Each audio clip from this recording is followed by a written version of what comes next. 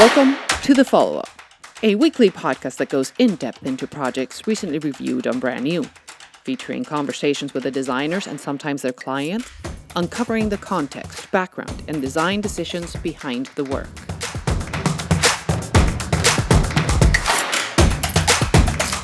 Hi, this is Armin Witt and welcome to episode number 55 of The Follow-Up. Before I get into the introduction for this episode, a quick note that we will be taking a 4 to 6 week break from the podcast so that we can finish all the materials for the brand new conference that is happening less than a month away.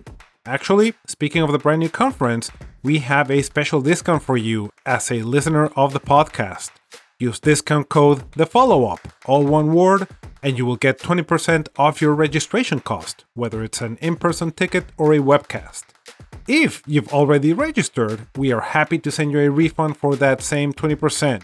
Email us at thefollowup@underconsideration.com with your order and ticket number and we'll take care of it. Now, on to episode 55. This week, we're following up on the Mean Tomato, a new brand of New York-style pizzas available exclusively through US and UK delivery service GoPuff. It marks the first expansion of the company's freshly prepared food offering since opening GoPuff Kitchen in 2021. Operating from mobile facilities attached to the company's micro-fulfillment centers, GoPuff Kitchen expands the company's offering from its already expansive inventory of more than 3,000 products that includes snacks, groceries, health and beauty items, and pet supplies to offer fresh meals like a restaurant delivered at quicker speed. The menu and brand for the Mean Tomato was spearheaded by Amelia Riva, former Pizza Hut Chief Brand Officer, and Alan Morgan, former Culinary Director at Whole Foods, who leveraged data and insights made possible through the millions of deliveries GoPuff does to specifically design the menu with pizzas featuring hints of customer favorites like Truff and Mike's Hot Honey. The project, designed in collaboration by Amsterdam, Netherlands-based Alec Ter and London, UK-based Cuba and Friends, was posted on Brand New on June 27, 2022. You can pull it up on your browser at bit.ly/bmpodcast055, that is bit.ly/bmpodcast055, all in lowercase. This week, we're joined by Alec Ter, an independent designer and lettering artist, Cuba, founder and creative director of Cuba and Friends, and Jessica Loria, head of brand marketing at GoPuff. In this conversation, we hear about the genesis of the Mean Tomato and how it started from the simple fact that GoPuff had figured out a unique way to make pizzas really, really fast. The project then snowballed from needing a name, to needing a logo, to needing its own mascot, to developing its own typeface, to, well, ultimately kicking ass. A big part of the success of this project, and both Jessica and Cuba made it evidently clear, was Alec, not just for his design contribution, but for realizing early on the potential that this quick pizza making scheme could be much more robust and meaningful, and had the foresight to put together a bigger team, bringing in Cuba and Friends who helped shape the strategy that paved the way for this adorable jerk of a tomato to come to life. Warning: some of you say tomato, a lot of people in this episode say tomato. Now, let's listen in as Bryony follows up with Alec, Cuba, and Jessica. Earlier this week, we were surprised to learn we could order yummy and lovably mean pizza alongside toilet paper and other household items or snacks. And to our kids' surprise and delight, that is exactly what we did. How did this come to be? Well, that's something we're about to find out. Cuba, Alec, and Jessica, welcome to The Follow-Up. Thank you. Yeah, thanks for having us. Just for our audience's sake, if you can each introduce yourselves with your name and where you're coming from. My name is Cuba. I am the founder and owner of Cuba and Friends. We're a UK-based creative design and advertising agency. And my name's Alec, and I'm a lettering artist and designer. Often have the pleasure of working with people like Cuba. And I'm Jessica Loria, client here, head of brand marketing at GoPuff. Jessica, with that intro, let's take a step back and establish, for those who don't know, what GoPuff is, where it's located, and what the overall vision of the company is. GoPuff's a go-to instant commerce platform. So you can get everything that you need You experienced it the other day. Everyday needs, you can get groceries, alcohol, home essentials, and pizza in minutes. And it's actually quite life-changing once you try it and then you start and then it kind of becomes part of your life. We're based in Philly, but all over the country. Our team is all over the country, but we have local fulfillment centers called micro-fulfillment centers all over the country and in Europe. And GoPuff's vision is to be the world's go-to solution for immediate everyday needs. No small task. Yeah. It is my understanding that GoPuff launched the Mean Tomato as an offering through the kitchen that was established, if I'm not mistaken, in 2021. Correct. Multi-part question here. Why pizza? And what was the prep work internally to get to that point before focusing on the branding? And who was involved? GoPuff has an amazing assortment. It's one of the things that makes GoPuff so amazing. And we're very focused on what consumers want. And one of the things we knew consumers were looking for was a fresh food offering. So we opened up kitchens. And as part of this offering, we have a proprietary way to make pizza super fast, which is kind of our whole theme of doing everything fast, getting things to you in under 30 minutes.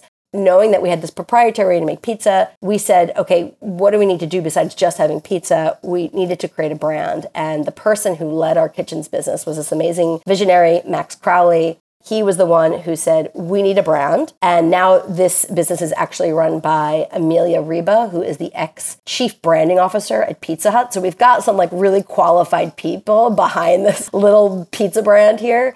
Amelia came on a little bit later. So Max said, we need a brand. Max came to me and gave me the keys to build this brand. He said, we need something really cool. And then he said to me, I know a guy, this guy, Alec, look him up. And I was like, oh, geez, what does this guy know about design or branding or anything? I said, all right, I'll reach out to this guy that you know. And then I literally emailed Alec from his website. I think it was actually even under construction at the time. And I'm like, who's this designer guy? I was like, hey, do you want to help me with this pizza brand? And that's kind of how this all came to be. So, Alec, you got that cold email in a way. What was your first impression and kind of how did you get Kuba and everybody involved? I mean, my first impression was it was to do some design for a pizza brand, which was something I'd always wanted to do. I was pretty excited. And then after the cold email came through, we had a very warm conversation over Zoom, which was nice. So Jess kind of gave me a call and just explained GoPuff's ambition. They talked about the vision for the whole thing, shared some mood boards and some early ideas, but it was very kind of early days. And then they were just like, would you like to kind of help on it? Which obviously I did. As I said, I've always wanted to work on a pizza brand. They're just so cool. Pizza is just so effortlessly cool. The kind of problem is that for the ambition that they had, I didn't think I'd be able to provide what they needed by myself as a one-man team for it to be as good as it could be, as it should be. So essentially I said, yes, but I'd love to get a wider team involved on this. And I've done a few jobs with Kuba and his friends that went really, really well. It's always just such a pleasure to work with those guys. Everyone's like really good at what they do. So I kind of suggested that we widen the team and really do this properly. Jessica, I'm assuming at this point you're a little bit more comfortable with this guy that came to you. You're a little more reassured with the process. Is that correct? Listen, my background is agency, for over 15 years. And so when he said that, it was actually comforting for me to go, oh, great. If you are pushing that we need to do this properly and how to properly build a brand, it actually gave me a lot of comfort too. Because I don't think a lot of people understand what goes into amazing design, right? Like you need to do the work, you have to do the strategy. When he said that, I was like, oh, okay, yeah, I get you. We can do this properly. And then once he brought in Kuba and I have a million connections too. I was going to say that. Yeah. There was a shorthand of like, oh, okay. And that's kind of, when Kuba got involved, there was just like a level of comfort and I knew I was going to be in good hands. I knew from Alec already, but it was just, we knew we were going to build the foundation and not just some awesome logo. Jessica called Alec, Alec called Kuba. Kuba, what was your take? I then called Jessica just to complete this wonderful triangle of warm Zoom conversations. As Jessica said, I think within about 30 seconds, we realised we had a ton of friends in common. I'm also ex-advertising, come from the same world. I then did a long time in the design world. So I did advertising and then design. And we realised that we had brilliant friends in common. We all pretty quickly realised that we had this sort of mutual respect and friendship, which is just the best way to start any project. It didn't take me long to embrace this project and bring on the best possible team that I could. I think that's the thread which went through the whole thing. I mean, Jessica and her team had this ability. One of my old bosses in advertising used to say the clients always get the work they deserve, which I think is a brilliant saying, right? Anomaly used to say that, Jessica. I think it might have been one of our old bosses who said that. And it's so true. And Jessica and her team have this ability to make us as agency people want to do the best possible work. That was apparent from day one for me. I wanted to bring on the most brilliant people. I already had Alec, who is a brilliant, incredibly talented person, but then my job was to bring on board the A-team, if you like. And I think I did that, Jessica. I think we just brought in some brilliant people and it was a fantastic project to work on. Loved it. Okay, you've got the great team, you've got a good startup. I'm curious to know if there was any parameters or directives that launched the branding side of this project. And I'm very curious to know if Jessica brought the name to you, if the name came out of the brainstorm, where does the name fall into this process? This was done properly, right? The strategy, then the naming, then the design. Of course, the team was involved, so I'll let them speak to that. You know, as I mentioned before, this person, Max, he said, I want a cool brand. There's probably some curse words in there. I'll keep it clean. You know, I want a blank and very cool brand. I want a brand that you'd wear on a t-shirt. Not even that you would put on a t-shirt, but that you would wear, that you would want to wear on a t-shirt. That was really the brief. It was that simple. And then from there, I'll hand it over to these guys and how they took that. I love that, Jess. It really was. I mean, I said to Alec that looking back on this stuff is amazing, actually, because it was not that long ago, but it was almost a year ago we did the first bit of strategy. And it's been such a joy reading through all the documents. But the wonderful thing about the brief was it was obviously longer than that. I mean, Jessica didn't just send us 6 words, say, I want to wear it on a t-shirt. But at its heart, that was the brief, right, for us, which was, I want something cool. That really was a start point of our strategy. It would take me too long to go through all the strategy. I think there's a really relevant bit of the strategy, actually, where very, very early on in the process, we unpicked, I suppose, what we understood as being cool. I mean, I think we called it the cool criteria, Jessica. And we kind of had 10 very simple points, really. That was a bedrock for everything we then did. Whether it was naming, whether it was then working with Alec on the visuals, or even then working on the tone of voice. The first one was be original. The second one was be authentic, which is quite different than be original, but was very relevant for tone of voice. Third was be rebellious. The fourth, we wanted to create our own culture or our subculture. So be a creator of subculture. We wanted to create a brand with status. We wanted to be sensorially appealing and obviously aesthetically appealing. I knew it would be aesthetically appealing because we got Alec, but we wanted it to be sensorially appealing as well. We wanted to be energetic, be extraordinary, be iconic, and finally, and perhaps most importantly, because this is a commercial endeavor, be popular.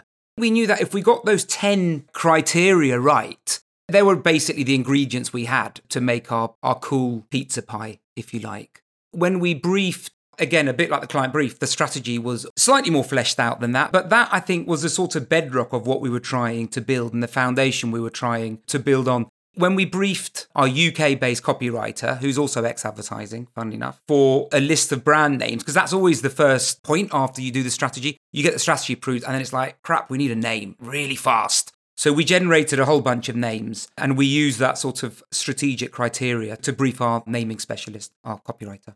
She then came out with a ton of names, and interestingly, what normally happens is one name is chosen. A lot fall out because either the clients don't like them or the trademark lawyers don't like them. We ended up with 4 names. That was quite an interesting bit of the process. The Mean Tomato was one of 4. Am I allowed to say what the names were, Jessica, or would you rather not? I think we can say what the 4 names were. The strategy we leaned with was this whole idea of defy the unexpected. Alex was the strategist, and Alec was heavily involved too. It's not like Alec was sitting in the corner like, give me the name. And so when we went through the names, one of my first questions was, what does Alec think? I need to know what got him excited and what were the things where he was like, okay, I can visualize it. So throughout the process, it was so collaborative. It was very fluid and everyone weighing in. So you can share the 4 names because I think they all had reason and purpose behind them. And actually, I think it's a really interesting, for any listeners out there listening to this, it's a really interesting exercise. Whenever we present names, we always say a name is nothing without clothes, without branding, without pictures, without a vibe, without a personality. And I think often when you see a name on a blank piece of paper, they are hard to judge. We had Sourced, we had Dough Runners, we had 12th Street Pizza. Is that right? Yeah, 12th Street Pizza. I need to make sure the street's right. And then we had the Mean... Yeah, that was where the GoPuff original office was. So they kind of had like a origin story. That's right. That was the original. And then we had the Mean Tomato, or the Mean Tomato. They were the 4 names. And Alec, you should talk a little bit about which were your favourite names off the bat. When I originally heard them, I immediately loved Dough Runners. It sounded like a cool, arcade game. And Sourced as well was just so sensorial, really ticking that box. We did some cool stuff with that in early days as well. My immediate reaction for the Mean Tomato was that I didn't like it. Sounds weird. I don't get it. Why is it mean? All the kind of obvious questions that you have when you first hear a name when there's no context or no clothes on it. Mm-hmm. Which is quite funny because I absolutely love the name now. I just needed to live with it for a bit. Hearing stuff cold sometimes is weird, but then when you think about it a bit and kind of create this vision in your head for what that could look like, everything kind of falls into place. In the end, we had 4 great names to start with. Curious to know if you presented creative for all 4 names, or did you reserve the creative to the Mean Tomato and that was it? Well, it's funny actually, because from the start I was like, we absolutely need to get down to one name. Like one of my least favorite things to do as a designer, we've got like multiple names on the table because you want the name to be kind of entwined with everything in the brand. Everything, it shouldn't come from the name necessarily, but it's always better when it does, when it all flows together and works together. So when I found out we'd narrowed it down to 4, I was a bit like, okay, well, we're going to have to do 4 designs then, 1 for each name. And we're going to have to create these interim creative territories, I think we called them, to work out which the best name would be. It was a great process because I think that's when I changed my mind about the Mean Tomato, when I saw what it could be through mood boards and quick early sketches and things like that. We created one of these territories for each of those 4 names. We wouldn't have ended up with Mean Tomato if it hadn't been for that process. We would not have ended up with it. There's no doubt in my mind. And that was an interesting conversation that I had with Jessica, then I had with you, Alec. And it was one of those we've never done this before. You really want us to do a sketchbook for 4 names? In hindsight, it was the best thing because it led to this incredible thing. Because it wasn't in the scope. It was another step and it was more time because we were on this time crunch and we were in a tight scope. And so it was like, okay, if we do this, it's more time, more money. Are you sure you want to do this?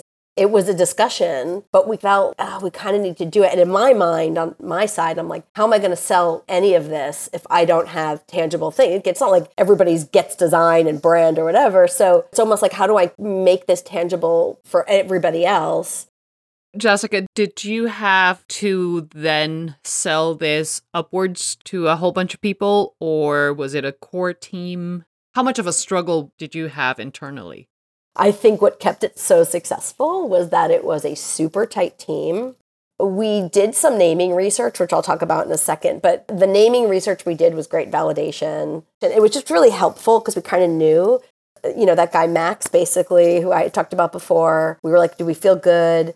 I just had so much confidence in this team and I knew that it was right, that I was willing to take the risk with Alec and Kuba. It felt so right that in a way, I didn't even want to ask for approvals because I already knew it was right. And we were able to really build the brand and share it out almost at completion. I would say 85% or even 90%, we got the brand to where it needed to be. And then we shared it out, got the thumbs up. And then the last 15% was all the awesome stuff, the little touches and dialing up the tone. That is what I think made it so successful, was having such a tight team. But again, I had to do my homework.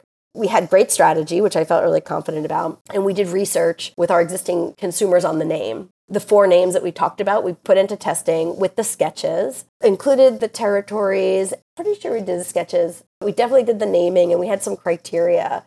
It's interesting because we talked about Sauced, and Sauced was almost like the obvious answer because it was very visceral and cool, and it was it's sauced, it's pizza, and it was fun. Mean Tomato was definitely the outlier, but in this research, people said it was a fun and funny brand, and the attributes that it scored so high on was attention-grabbing, cool, unique, intriguing, and this was the killer, was high-quality ingredients. Because at the end of the day, we can make a really awesome brand, but if it's for a crap product, who cares, right?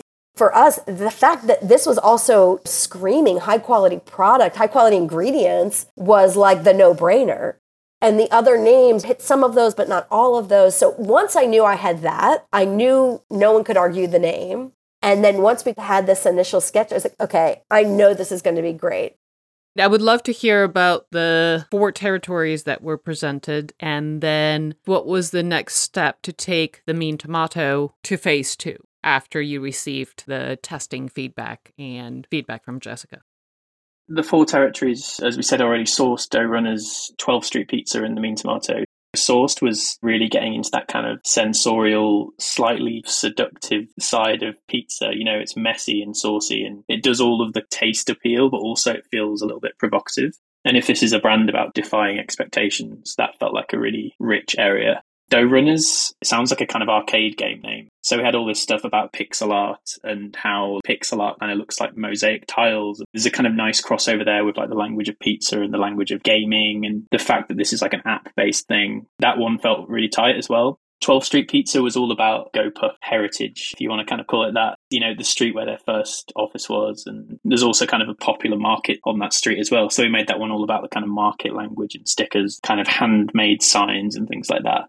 And then the Mean Tomato, it kind of really all came together from the name. We can't not have a Mean Tomato character. Once we had a character and, you know, we had some kind of early sketches of this little grumpy looking tomato sat in the middle of some like logotype kind of in a circle. We just kind of let him jump out of the logotype and just do what he did and be mean and kind of, you know, there's kind of lots of cartoon references and Bart Simpson and Rick from Rick and Morty and even like Dennis the Menace. They're all like lovable, mean characters. And that one just seemed to like really kind of hit the nail on the head with the ability to become a cult brand or a cool brand or just a kind of subculture, I suppose.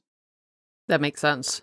I think Alex absolutely nailed it from the design perspective. The only thing I wanted to add really was the thing we realised when Alex kind of uncovered the Mean Tomato has this character, because that's really the idea behind the route. Without the character, we were all struggling with the name. But as soon as Alex's brain gave birth to this cheeky little guy, I think it suddenly was one of those no-brainers, wasn't it, Jessica? It's like there wasn't even a discussion really. It was like, wow, of course this is the right route. The thing about it which became so clever for me was, okay, our strategical purpose was, you know, we existed to defy expectations. That's great. But what the Mr. Mean Tomato enabled us to do was to talk about our pizza, actually, because the brand could talk about the pizza. So we had this phrase, I think the idea, pizza first, mascot second. I love that idea is baked in the idea, excuse the pun. It does enable Jessica and her team to talk about how brilliant the pizza and the ingredients are without it feeling forced, because you got this duality to the brand, this dichotomy of having the brand talking and having the Mean Tomato character talking. That's very different from the brand. Early on, we realised really early on, Alec, didn't we? We've got something quite unique and quite special on our hands because of that, really. Yeah, it kind of opened up a door. If a brand tells you its pizza's good, it's like, of course you're going to say that. But it isn't the brand saying that, really. I mean, it is, but it's actually a little tomato saying that and not saying it overtly. He just like really wants to get the pizza and eat the pizza. There's kind of something clever there happening that lets you get away with just talking about how great your pizza is in a more trustworthy way, weirdly, through the kind of guise of a tomato. And if you can expand a little bit on the actual development and creation of this character, I believe you brought in Dan Woodger into the project. He created the illustrations. What was the directive there? What were you seeking? And then what was that process like? Picking up from where we got to on the development of the character, you know, we'd done the naming, we'd done these little sketches of this funny little grumpy little tomato thing that everyone fell in love with. And everyone was basically like, we've done it, right? We've got it. There's your logo. It's like a little tomato, like sat in a circle. But we were like super keen to really kind of push it and make sure this thing's executed in the best way possible. But before we even got to kind of putting pen tool to paper, we had to really kind of nail down the personality of the tomato. I've worked with illustrators a lot, and having a really clear but also open brief is the kind of fine line that you need to create to get great work, in my opinion. To create a really clear brief, we needed to know exactly what this tomato's personality would be. And actually, we realised the first sketch was quite grumpy looking, and we realised quite quickly, like, no one wants like a grumpy little thing. People need to love the tomato. He needs to be mean, obviously, but not crude. We didn't want people to not like him for that reason. And he needed to be cheeky as well, not kind of cruel or kind of too sexualized or something, you know? Like, there's a real kind of fine line to doing this. And we wanted him to be arrogant as well. That was kind of a big one, but not in an unlikable way, in a lovable way, in the same way that people love Rick Sanchez and he's arrogant. So it was creating that fine line, and we pulled together this amazingly detailed document of exactly what his personality should be. We even trialed some lines. One of the lines was written on the inside of a pizza box, was the idea. And it was, greasy as your hair at prom, for example, written by the tomato. And it's a great line. Copywriter came up with it, but everyone was like, that's just a bit too mean.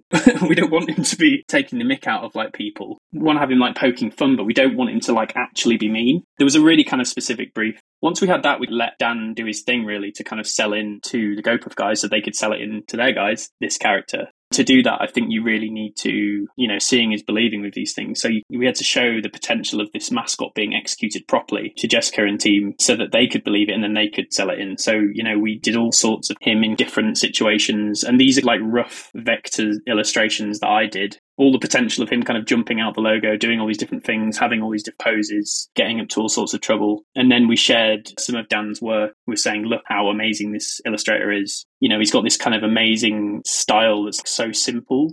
He manages to capture so much energy and movement. And weirdly, he'd already done quite a few illustrations of food, but with anatomy. It was just the perfect guy for the job. And I'd had my eyes on him for a couple of years, waiting for the right job to work with him. And this just was so perfect for that. We brought him in once we shared these early illustrations and we'd really nailed down the personality. And then he created a toolkit of all these different poses. There was a lot of back and forth to kind of really nail the details. I think we got there.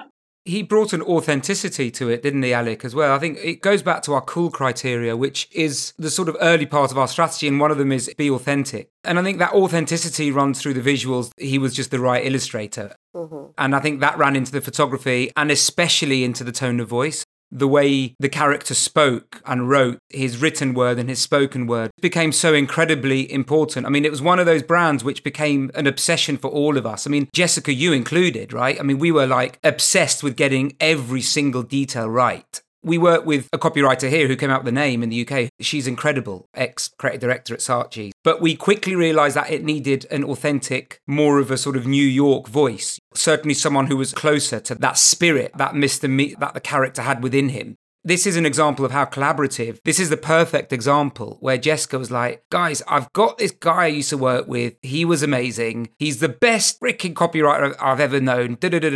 I then did a call to our mutual friend who said, yeah, he's incredible. Within a week, Anthony, his name is, was on the project, came via Jessica. He's now very much an honorary member of Krugman Friends, and he was incredible. He gave the character his distinct voice. Whether it's illustration or how he speaks, we all became slightly obsessed with getting it right.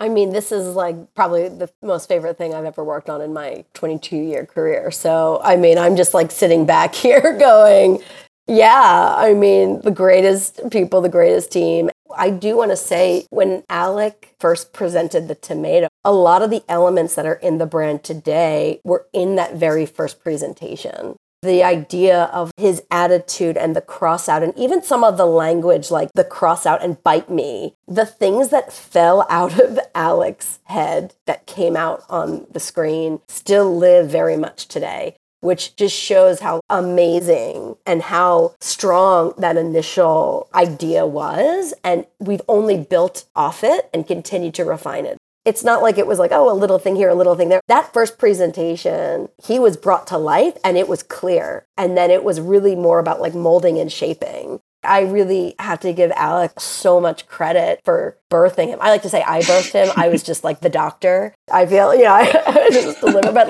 this came from him. And I feel we were all just in the room to fuel the fire and keep the vision going. And again, with the foundation, with the amazing strategy. So it's it was just so great. So yeah, I'm just sitting here like a proud mama. So nice to hear. Loving it. And then bringing in Anthony. It became a family affair at some point. It's so nice to hear, but I completely double down and agree with you, Jessica. Going back to that first presentation, all we did was build on what Alex did by bringing in people like Anthony and even Dan Woodger and the photographer, I can't remember his name now, great photographer. We just built on what Alex did in the first presentation. I think you're absolutely right. By the way, Jessica, I love that analogy of we were all in the room whilst we watched him being born proud parents.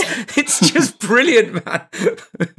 It's true, It was a really cool one. Because, yeah, we did 4 mood boards with some sketches, basically. But then the second presentation, which was supposed to be the first presentation before we added an extra step, we just built one route. There wasn't options or anything. It was just the vision. And it was so kind of strong from everyone's early discussions and the naming and that first meeting that everyone was just super on board with it. Really great process. If clients are listening to this, I'm not being a creep here, but it's true, Jessica. If clients are listening, there is a lesson in how to get the most out of your talent and your agency. And the amazing thing was you gave us the freedom. Obviously, we did have a few guardrails, mainly cost, but not many. I mean, actually, you were if that's what you guys think is right, then go for it. And we all have the same instinct anyway. We didn't even have to sell anything to you. You were yeah, of course he's the right writer, or of course that's the right illustrator. You gave the project the right amount of oxygen and you let it breathe and you let it grow, you and your team. It wouldn't have happened without a brave client, actually. There's no way. Can you imagine, Bryony, of client presentation? It's like, we're going to create a mascot who's a bit of a dick, and he's going to lick your product and drop it on the floor and insult some of your customers and scribble and deface your menus. It takes a certain bunch of clients to buy that. And that's why I think Jessica and the GoPuff team at large are just amazing. They were like, yeah, we love it. Go for it. Amazing. Wow. Not only to buy it, but to wear it with such confidence, I have to admit. Yeah. Kudos to you, Jessica, for that. Because, you can buy it because you're being told and you believe the rationale about it, but then to carry it forth proudly is a whole other step. I can second that as well. And just also the fact you can buy it as well, and then you can dilute it down to something that it wasn't. And it wasn't. It was always so strong from the start. And yeah, absolutely could never have done that without the right client. Congrats to you guys. The trick is not screwing it up now, Jessica. I'll say that in this public forum. I think that if you've made it this far, you're good. I think so too. I mean, Kuba's still texting me like this post is out of guidelines, Off brand. Yeah, I mean, that's the problem, right? You birth the baby, you bring up the baby, and then you put it out in the world, and then you just are like, oh, geez, you just hope you built a good enough foundation that it'll do the right thing. There's still things like this, and of course, I'm the person on our side going, the crossout is used in this way. This is off guideline, The thing is, though, Jessica, all babies turn into teenagers. That's the sad fact of the world, and teenagers start hating their parents. I've got 4 kids in the real world, not in the mean tomato world. So I'm still enjoying his infancy stage because it still looks amazing. But I think teenagerdom is only around the corner. So that's when he needs proper parenting. Right. But before we get to teenagehood, I want to take a step back real quick because while the concept was solidified really quickly, it seems that there was a lot of refinement afterwards where it wasn't that you changed things a lot, but you wanted them to be just perfect. So you spent a lot of time on the illustration. I want to talk a little bit more about the typography and where you started in that concept phase and where you ended up with your custom typeface.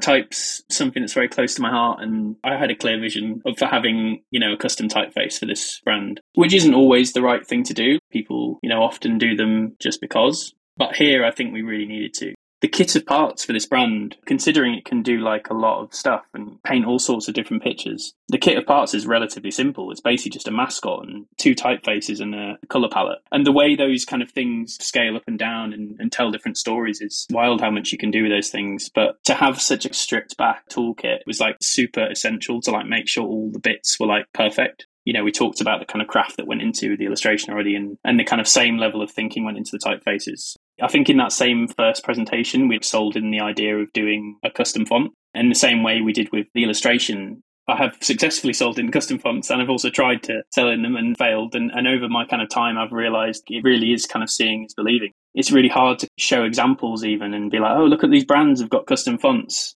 You should get one. Yeah, that sounds great, but what does it look like? And is it going to be worth the investment? So for me, it helps. Like I'm a lettering artist as well as a designer and can kind of quite quickly do like an alphabet. It won't be like perfect, but I can kind of rattle up an alphabet based on a logo type or based on a kind of concept.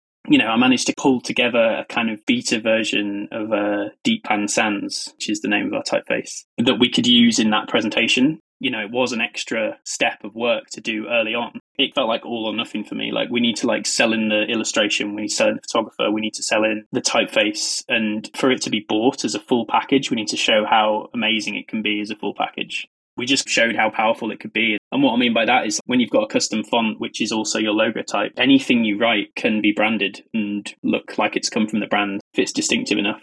I'd always had in my head that I wanted to work with Dan Woodger on something. I'd also always had this typeface in my head, in a way. Kind of starting point for it was the typeface Poplar, which is like a kind of woodcut poster font. Mm-hmm. It's just got so much character and it's just like oozing with personality, basically. I'd always wondered what would a contemporary take on this look like. That were like the starting thoughts, which kind of led to Deep Pan Sans. And with that as a foundation, moved further away from that and turned into its own thing. I work quite closely with Polytype, which is a one-man foundry. We work together on a few jobs and have been doing for the last few years. We worked together and really explored how can we make this font super tasty looking and chunky. And we wanted it to give it like squishy kind of edges like a tomato has. And we wanted to have bits that felt like oozy cheese and stuff. It wasn't just about making it a tasty looking font, which I know has been done by lots of people, but it was about creating a typeface which imbued a personality. And that personality was a cheekiness and a boldness and a brashness of the brand. All those things went into what eventually turned out to be the custom typeface.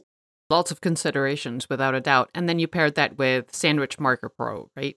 Yeah, and weirdly, that was the harder of the two to nail down. The first was in my head, I just needed to make it happen. But there's so many not great handwritten script fonts out there because, anyone can just write something and turn it into a font. I went through hundreds and hundreds and hundreds of different options for that. One of the hardest fonts that I've had to choose. And I even surprised myself with a lot of them thinking I found the ultimate one. And then you just put it on there with the custom font, which already had a lot of personality and it just wasn't right. Either it was too graffiti and trying too hard to be, I'm an edgy urban font, or it was the other way and it made the tomato look dumb. It wasn't confident enough, It kind of didn't have that personality and that kind of swagger that the one we chose did. And also we were looking for one that was like a marker pen style. We already decided that we wanted him to have a red marker pen. Lots of consideration went into that one. And that one also had loads of ligatures, different alternates. There was multiple reasons why we chose it, and it got the right vibe we were after in the end.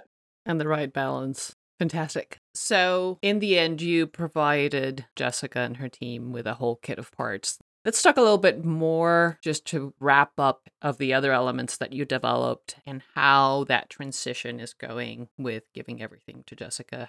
The scope was, I need a brand, I need a logo, a toolkit, and probably the pizza box. A name, a logo, and a box was kind of what we had asked for. A brand identity that you can give me that I can go take. And by the way, I was the shortest time frame you could have ever imagined. And then luckily, I think timing kind of got pushed. The evolution of this, the guys will talk about it more. There was no photography in it. There was no custom font. There was no things that had evolved because the brand almost needed it. And I think too, Alec being hey, I know I'm not necessarily supposed to oversee a photo shoot, but I think we should do this. I think we should. I was yep. It evolved so much because of the birthing of this thing. So I'll let you guys speak to it. But I just wanted to say, it started out as something very parameters pretty tight. We just need this thing. I think just to build on that really and to answer your question as quickly as possible from my perspective, now I'll let Alex say anything that I've left out, is I'm not interested in being a retained agency in the way that I used to work for big ad agencies. That's not how we operate. We're a quick dose of, sometimes quick, sometimes not so quick, but we're a dose of a nuclear bit of creativity to do something amazing. And that's how to use us. So if we've done our job properly, it doesn't need us to steward it on any project, not just Mean Tomato. We need to hand over a brand which then organically creates itself and clients can steward and brief their creative partners because we're not going to do everything, obviously, moving into the future. So I think we didn't leave the project until we had full confidence that Jessica and her team had everything that she and they needed in order to take the brand into the real world. The boring bit of that is, yes, we did a toolkit or a kit of parts, which was longer than we normally do because we did more. And he was a bit more complicated because there was the character and the brand, right, which I've already spoken about a bit. We handed over a pretty fleshed out brand toolkit for Jess and the team to then take forwards. We had a whole tone of voice toolkit as well attached to that. With these kind of characters, there's a lot of room to go wrong. You really have to nail it. It's not as simple as just making sure that the logo's not too close to the edge of page or whatever. You have to make sure when your logo's running around and doing things that he's behaving himself to a certain extent and how to use him in the correct ways. We had a pretty comprehensive set of guidelines to steer that, especially knowing the ambition that Jessica and team had for how this brand might grow in the future. Who knows who's going to be taking this tomato and doing something with it. Wanted to be safe. That's why I think tone of voice was such an important facet of the brand toolkit for us, because it's easy to get wrong. If you have the brand trying to be too clever, or you have Mr. Mean Tomato trying to be too nice or too bland, it doesn't work. The whole brand is built on the tension between the brand voice, which is expected. I think we had the word boring in one of our toolkits, but it's very expected, I think is the best way to talk about the brand voice. And then the characters, Mr. Mean Tomato's voice is the opposite, if you like. He's there to troll the brand and to call it out and all of that stuff. And it's the combination of the two which makes this so special. That can be a tricky balance to get right. We put a lot of effort into building the sort of tone of voice behind the character and the brand, and that's within the toolkit as well. But one thing I want to say is super interesting, and I think what Alec did awesome too, like this tone of it, he brought it to life visually too, right? Like there's something so visceral, even when you look at some of the photography, how things are done, how the boxes are placed. Alec was an integral part of the photo shoot that we did that, again, wasn't something initially scoped, but there's something about the brand that comes through visually, very viscerally, just all works together, right? It's nothing in isolation. And Alec was at the heart of everything. When you've got such a strong idea, it informs literally everything you do, and it kind of has to, yeah.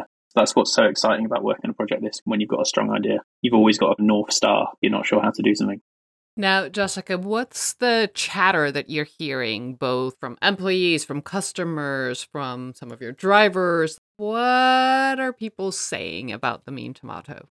I mean, it's been amazing. Because also, too, we worked on it for how many months in isolation a bit. So people really didn't know. And then once it came out internally, everybody loved it. Consumers are loving it. For me, and this is just like a little soundbite, we made hats and we gave them out to, we didn't make too many, but they gave them out to some leadership, right? And one of the people in leadership said, "You guys, I need help." And we said, "What's going on?" He goes, "My daughter stole my hat. I need another one." And that's when I was like, this is going to be killer. Because if this guy's teenage daughter stole his hat and he wants it too, we're crossing generations here, right? It was just a huge signal to me. Like, I knew anyway it was going to be a hit, but that was like the little nugget of, oh yeah, we did it, guys. Hat, t-shirt, same thing. Yeah, exactly. People want to wear it. We didn't get a hat. I know, they didn't make enough. Don't get me started. It's not too late. Maybe on the second round, or you'll get an apron or a sticker or the t-shirt that was the original part of the brief. Have you done the t-shirts? We did do t-shirts because we had them on the shoot. Alec, you got one, right? Yeah, I got one actually. Yeah. I was keeping quiet about that in case Cooper was jealous, but yeah. I know. I got to figure it out. Trust me, people are going to want more. I've got literally nothing. I've got no swag. All I've got is Jessica's love and respect, which is much more valuable than a t-shirt, by the way. Maybe one of those pizza boxes should have a t-shirt in it from time to time. Oh, that was a PR swag kit that Alec did. Yeah. There were so many. There you go. I did not see that. Well, it didn't come to life. But yeah, there's so many ideas that we had for this brand that may still, come to life in the future. You've extended the scope so many times that it's no surprise that there is a limit at some point as to how far you can push it in its infancy. No limit, Bryony. No limit. No limit. We'll be briefed on the feature film soon. When's a Hollywood movie coming out, Jessica? Waiting for director. Yeah. So I often, by this point, have a clear idea of what you're going to say next, but I want to know what was personally the most satisfying aspect of working on this project for each of you. Jessica, you're making faces like there is no way I can answer that in just a couple of minutes. I know. I'm definitely not going first. I live for doing design that I care about, and doing cool design work. It's what kind of gets me up in the morning. So obviously I kind of ticked lots of boxes on this project there. Absolutely loved it and very proud of it as well. The most satisfying bit of the whole thing was just working with such a talented team of people. People I'd already worked with and I knew were amazing, and bringing in some people who I'd swooned over on Instagram for like years into the mix as well. And then sharing those ideas and that vision with the GoPuff team and having them totally get it as well. Like, it's so rare that you get everyone in line in that same way. Everyone could see the potential of this thing, and it didn't seem like anything was too much of a stretch, The team of people that we worked with was amazing, and kind of all enjoying that work together was my favourite bit. That's my answer. I mean, that's why I should have gone first. That's my most satisfying thing, is bringing together these incredible people. In 28 years of working in advertising and design, and because I'm old, people can't see my face. I have a very young sounding voice, but a very old face. And this is by far, I say this on record, this is my favourite brand I've ever been involved in. That's saying something in nearly 30 years. But for me, the most satisfying thing is just working with incredible people. I mean, obviously, Alec, Anthony Falva, I'm going to give him a shout out because he was incredible. I know it's Design Blog and he does words, but anyway, there you go, Jessica. The amazing photographers, Dan Woodcock. I mean, the caliber of the team that we managed to bring on and that Jessica signed off on was just amazing, watching it all happen in front of our eyes. It was a joy to watch these incredible professionals create this brand. Just an amazing experience. I've built brands, worked on so many projects. There are some projects that are just a little bit more special than other projects. And that actually happens when the people doing it doesn't feel like a job anymore. that you go, oh my God. And they're not just ticking boxes. They literally go above and beyond at every turn. And this happened on this project with every single person, and especially Alec. I remember one of the first presentations where he had just talked about this before, where he goes, so I was playing with the tomato and literally showed us like 75 expressions. It's like, he could be this, he could be that. And I was like, holy moly, this guy is in. And that's when I knew like this was not just a delivery of scope. Everybody doubled down and we're like, we're going to do right by this brand. I felt that way. I think everybody felt that way. And then that became, but what else can we do? And this like, again, constant refinement and just making it amazing. And it never felt like a job. It felt like we were doing something bigger and better. And the passion behind it, you just can't buy that stuff. I've been lucky enough that has happened a handful of times in my career, but this is one of those where it was just something clicks and everybody's on board. And it's not just, what do we have to do again? What do we have to do? There are too many ideas and too many things that you actually have. It's a hard time to pick. Alec presented like 75 different things we could do for swag. And we're like, oh my God, what do we do? Is it a t-shirt? Is it a hat? Is it the sneakers? Is it the bag? That was one of my favorite days at GoPuff. Yeah. We had to go, which swag do we make? Because they're all amazing. That's when you know, like, you've got gold. That's a good problem to have when you have too much and you're too excited about it. I mean, I have to say, for a project that came in asking for a name, a logo, and a box that was cool enough to have on a t-shirt, you have by far exceeded all expectations you've created as a collective group, something that's definitely original, authentic, rebellious. All of the points that you created and developed during the strategy. It is extraordinary to see how something so unexpected in a way can be such a perfect fit to what the product is and who is receiving it on the other end. Pizza, pizza is pizza. Pizza, you don't expect too much of it other than you want it to taste good, obviously. You want it to be good ingredients. But for the most part, people are generally surprised by the one pizza box here or there. This whole brand has created a conversation that far exceeds what pizza is thought of. Absolutely wonderful work that you have done there, and the passion definitely shows through every single aspect. So well done. Thank you. Thank you very much. Thank you all for being on the follow-up today and sharing the process, the expanding scope, and your heart, because you definitely all put your hearts into this. Hopefully you will have another project in the future that, if it doesn't come entirely close, just close enough. Thank you so much. Yeah, fingers crossed. Thank you. Did you hear that, Jessica? Oh, of course. This is a lifetime. This bond is unbreakable. As has been the norm with most episodes, everyone clearly had a jolly good time working together on this project. A sentiment best summed up by the analogy that all involved felt like family members in a room watching a baby be born. With one big difference being that this was no ordinary baby, but as Kuba put it, one who's a bit of a dick and he's gonna lick your product and drop it on the floor and insult some of your customers and scribble and deface your menus. Proud parents they must be. Analogy and kidding aside, it was great to hear about how everybody saw the potential of creating something unique and memorable. Especially Jessica, whose enthusiasm for the brand was contagious and who gave Alec, Kuba, and the rest of the team, the copywriters, the illustrator, the type designer, and the photographer, ample room and motivation to do their best work possible and deliver on part of her original brief, to create a brand that you would wear on a t-shirt. I know, I would. Today, thanks for listening. Until next time, we'll be here. We hope you'll be there.